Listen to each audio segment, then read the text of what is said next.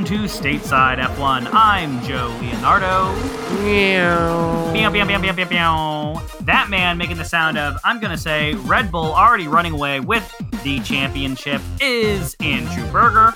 Hello, everyone. Good to be here. Great race. And we're talking the Saudi Arabian Grand Prix, Jeddah. I mean, I think all the craziness happened after the race. It was a very exciting race, but the real drama was third place, George Russell, Fernando Alonso, the confusion that the FIA caused by not issuing a penalty, waiting over 30 laps. I think it was 31 laps since the incident at the pits with Fernando Alonso. It was a soft call too. It was like the Eagles losing the Super Bowl right there too, because the jack was touching the car. Like, what? That's a technicality, dude. This is the thing that I learned from this whole experience. Formula One has VAR. Did anybody know this?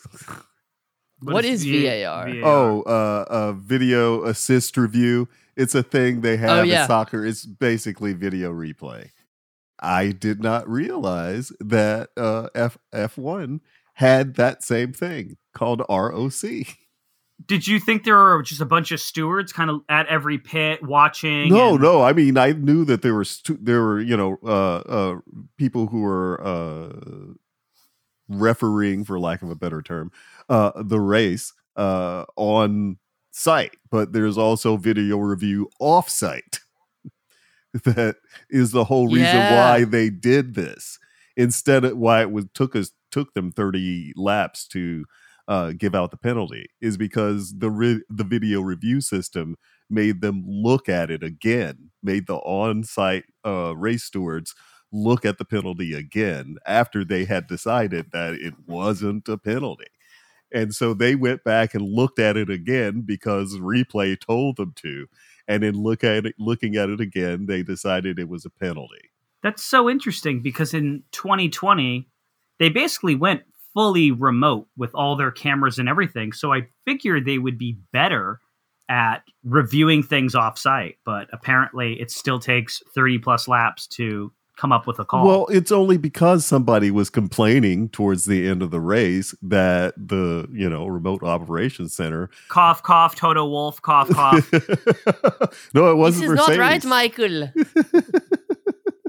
But just because somebody was complaining was the only reason that the review center even looked. It makes the FIA look so bad, and things look already corrupt. This just adds to it. What's that meme? It's like Mafia, MAFIA. It's like, I think it's like means like Mercedes FIA or something. That's so funny. I want to be part of the MFIA, FIA. Yeah. Oh my god! You want to be in the mob? I already am. You want to end up with cement shoes at the bottom of the East River? Speaking of people who look like they're in the mafia, did you guys see the thing with Max's dad? Yeah. Max, that's my transition, by the way. No, please elaborate, because I did not see this. So after the race, Max goes and hugs the engineers and everybody on the line and the pit crew and everything, and everybody's celebrating, and Max obviously got second place, and he's celebrating and super excited, and his dad is standing right next to the whole pit crowd, and he just doesn't look happy at all, or he's not celebrating. It's amazing. While his son is super happy. He came back from what? He was P13? Oh, 15. Yeah. He qualified P15? Yeah. That's right, because he had an issue in Q2. All the funny things you hear about, like sometimes Max slips and tells the story of his father, and they're just all insane. This one time he was talking to Daniel Ricciardo. They were doing some video for Red Bull, and he was like, Daniel Ricciardo mimed stabbing Max in the arm with a pencil or something. And Max was like, actually, my dad did that with a fork to a race engineer. Oh, wow. And Ricciardo's face was like, what the hell? Like, that was strange. But you could tell he was trying to still keep a poker face a little bit. Like, what is going on? Like, as a point of pride. That's the thing. Yeah. Jos Verstappen's got some issues, man. He it's like documented too. He's a wife beater. Ooh. Yeah. Oh, he also did burst into flames when they were still refueling. He's the reason why they don't refuel anymore. Oh man, he like made F1 a little bit more boring. Well, I mean, they still burst into flames. It's just on track often. now. Yeah. And it's called Ferrari. It's called the Ferrari strategy. Oh my god, poor Leclerc, dude. He like his race engineer is terrible. He made bad calls. I don't know if he's terrible, but it was another like instance of I don't know, Charles. What do you think we should do? But even still, they were slow.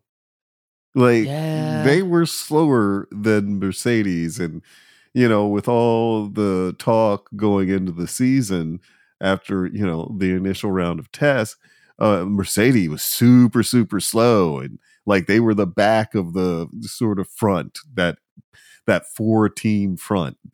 And it seems now, I mean, after some races, maybe it might be Ferrari. I mean, how could Leclerc not get by Sainz at the very least if he couldn't catch, Hamilton? But he couldn't even get around his own teammate. I mean, there may be something deeper wrong at Ferrari somehow. I mean, I would hate for that to be the case, because if that's the case, then like this season is going to be deathly dull on a certain level. Unless Aston Martin could just keep pulling it out of their butts. I think they will. I think Aston Martin's going to continue to do well.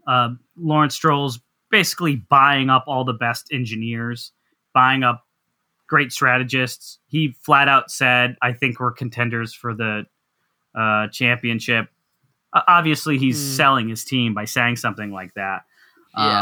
But let's go back to Leclerc for a second.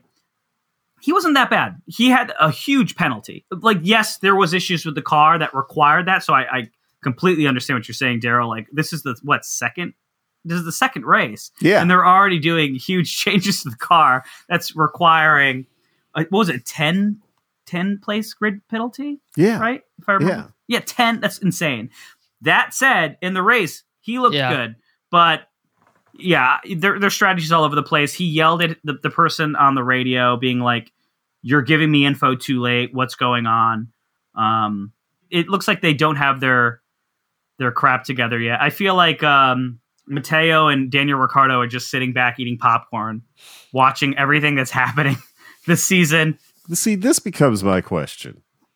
Are there other teams this screwed up with their strategy and we're just not aware of it because they're not Ferrari or Mercedes or Red Bull? You know what I mean? Like, I would have imagined, based on performance, that Williams was like this messed up strategy wise when you consider their performance. But that doesn't seem to be the case. Yeah, Williams is looking good. I wonder if it's because it's different strategies for different places in the grid. Like, they're not supposed to be in the midfield, right? So their strategies are like, how do we win the race? How do we get a podium? Right. Where a team like Williams is like, okay, how do we get points? Right? And they're going to approach the race a lot differently.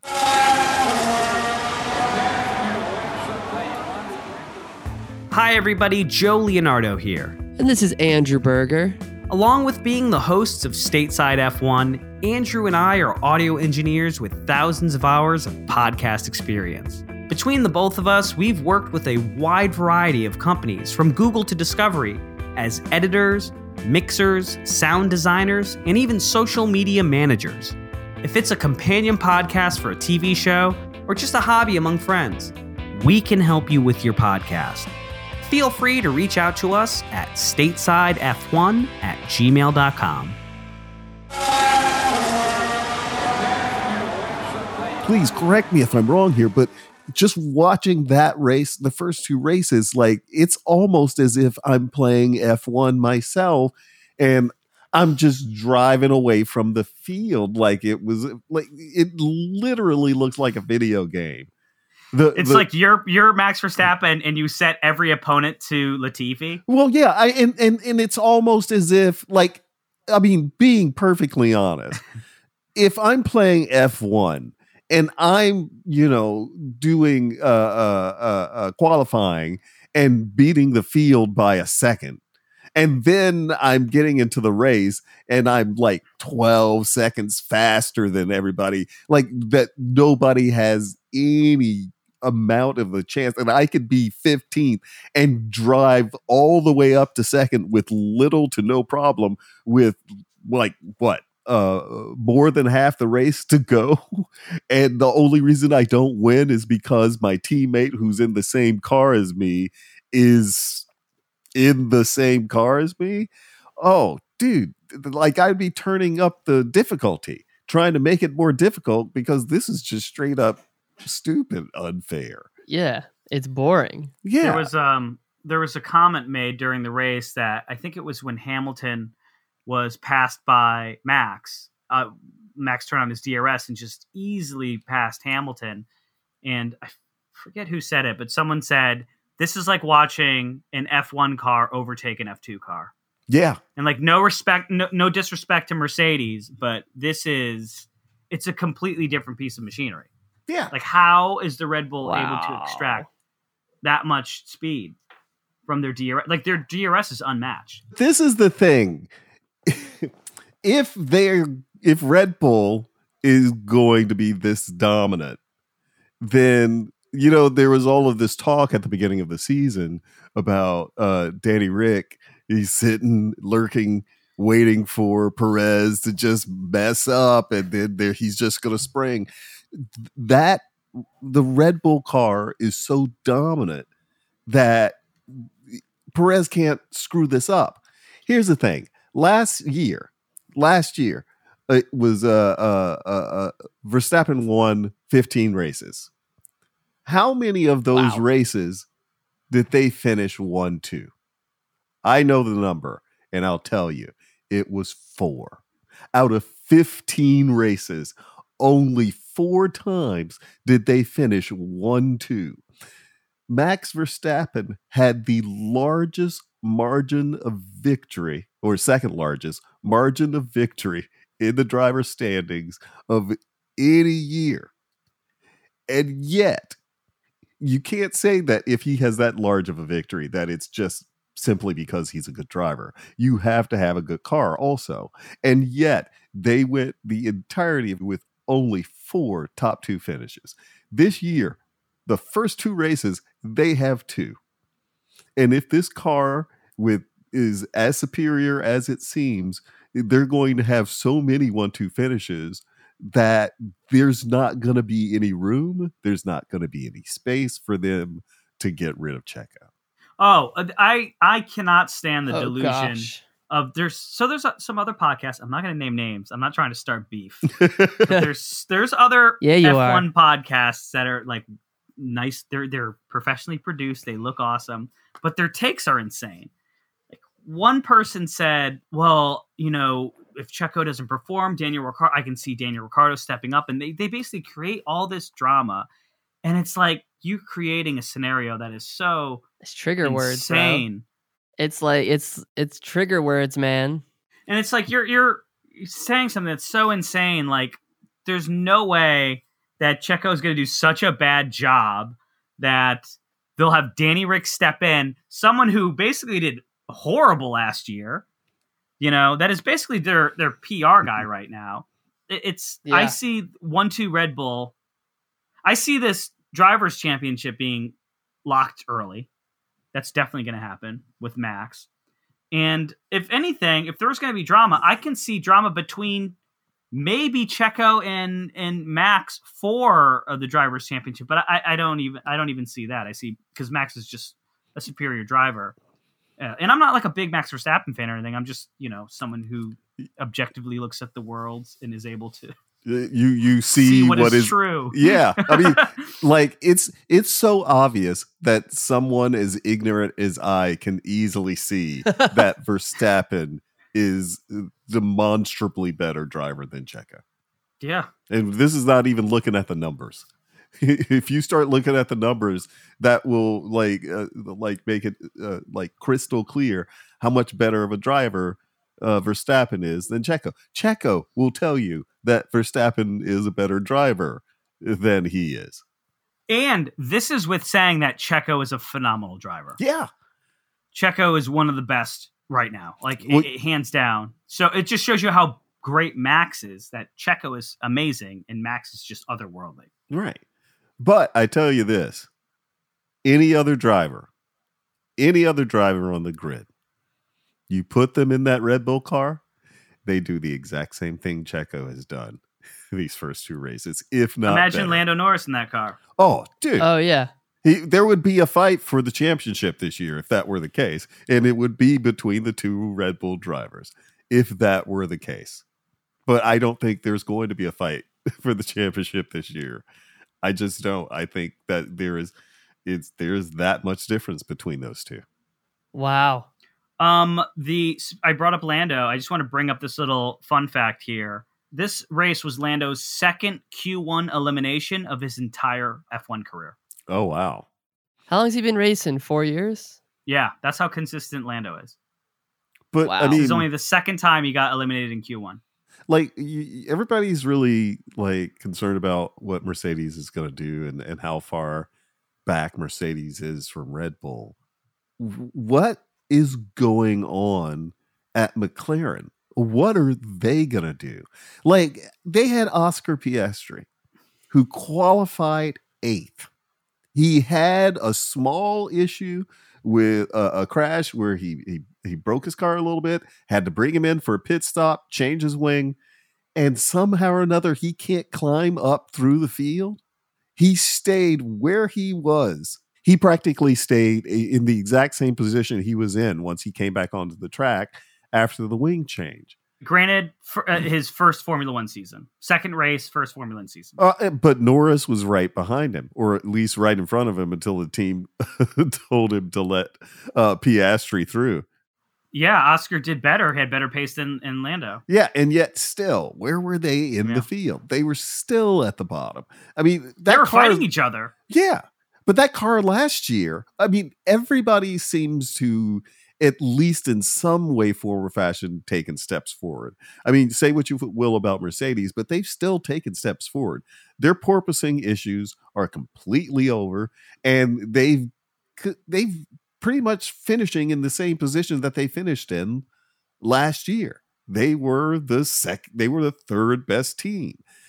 McLaren has gone backwards. What did they do, or what did they fail to do in the off season that has pushed them so far to the back of the field? They were fighting to be the fourth best team last year, and now they're probably going to be the 9th or 10th. A lot of bad design decisions last minute, and now they have to wait for a new wind tunnel to come up. It's really interesting. I was giddy with excitement when considering, the new formula, the new package that was coming in, and also taking into consideration the spending cap. I was assuming that with those two things, we were going to see some really, really, really tight competition throughout the field. And yet, 2 years into this, it's the same old, but this time it's just one team that's dominating. And I'm like, Red Bull has a significant lead because it seems like Red Bull took the most efficient path to a speedy car. And now it seems everybody's starting to coalesce behind Red Bull. And with the spending limits, you can't spend to catch up with Red Bull. You can only spend as much money as Red Bull is spending. Yet Red Bull has the advantage. How do these teams close the gap with Red Bull in the age of the spending cap? They don't. They have to focus on what they can do in the season and then readdress things for the next season. Based on what Daryl just said, I'm curious if Red Bull's overspending was calculated. It's calculated based on we're happy to overspend and get the car and take the penalty the next year because this will be the next era of Formula One until 2025. That's a conspiracy. I mean, I mean, it's not that much of a conspiracy. I mean, it's wicked, but it's logical. They showed the Red Bulls cutting the corner on the chicane purposefully multiple times. Yeah. And in the race, the commentators pointed out that they were doing it on purpose, gaming the system, knowing that they could do it like 3 times without penalty. And they gained that time advantage by doing it. You're not going to take away that time advantage. Third time, you get the black and white flag, and then fourth time, you get the penalty. So they purposefully cut that corner 3 times, knowing that it was wrong, but also knowing that if they cut that corner, they're also shaving off that time. And if they're willing to do that on the track, what was it, $400,000? So, but I mean, $400,000, that's nothing when you consider what could be gained by spending that extra $400,000. I wouldn't for a second put it past them that they purposefully overspent in order to get the car where they needed it to be, knowing that it was essential. It was posted in the news that Haas Automation was still selling its products and its machines to Russia. So I made a post about that, and someone commented, Gene Haas and Haas Automation should be held accountable for selling to the Russians. Ukrainian blood is on Gene Haas and also the Haas Automation racing teams if sales continue. Even if not, Haas. They still have blood on their hands. Stop selling to the Russians. For starters, throw them out of NASCAR and F1. Wake up, Gene Haas. Don't be an a-hole. Wow. I wonder if that was someone at Williams that wrote that. It could be a Williams sympathizer. I'm not going to say who posted it, but it's on our, you could see it on our social media. On our Instagram. I mean, I heard no lies. I have questions about the timing of the sell. I mean, I'm coming at this from a place of ignorance. I mean, I know that they sold the gear to the Russians, but I also know that they were also at one particular point in time subsidized, shall we say, by Russian money. Yeah, they had then Ukraine happened, and they had to drop the sponsorship. Right. But they made it. I'm not 100% up on geopolitical agreements between Gene Haas and Vladimir Putin, but I think Gene made it seem like he cut all ties with Russia in selling equipment to be used in the military, and apparently PBS reported that that's not the case.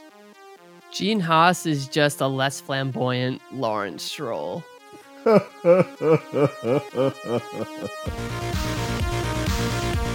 Thank you for listening to Stateside F1. And thank you to Daryl Lathon, actor, director, writer, everything entertainer extraordinaire. Please like, comment, subscribe on Apple Podcasts, Spotify, or wherever you get your sweet, sweet podcast content. Follow us on Instagram at StatesideF1 and TikTok at StatesideF1 Podcast. Feel free to DM us, message us, comments, questions, suggestions, etc. We will respond and follow you back. See y'all next week. Bye. Bye-bye.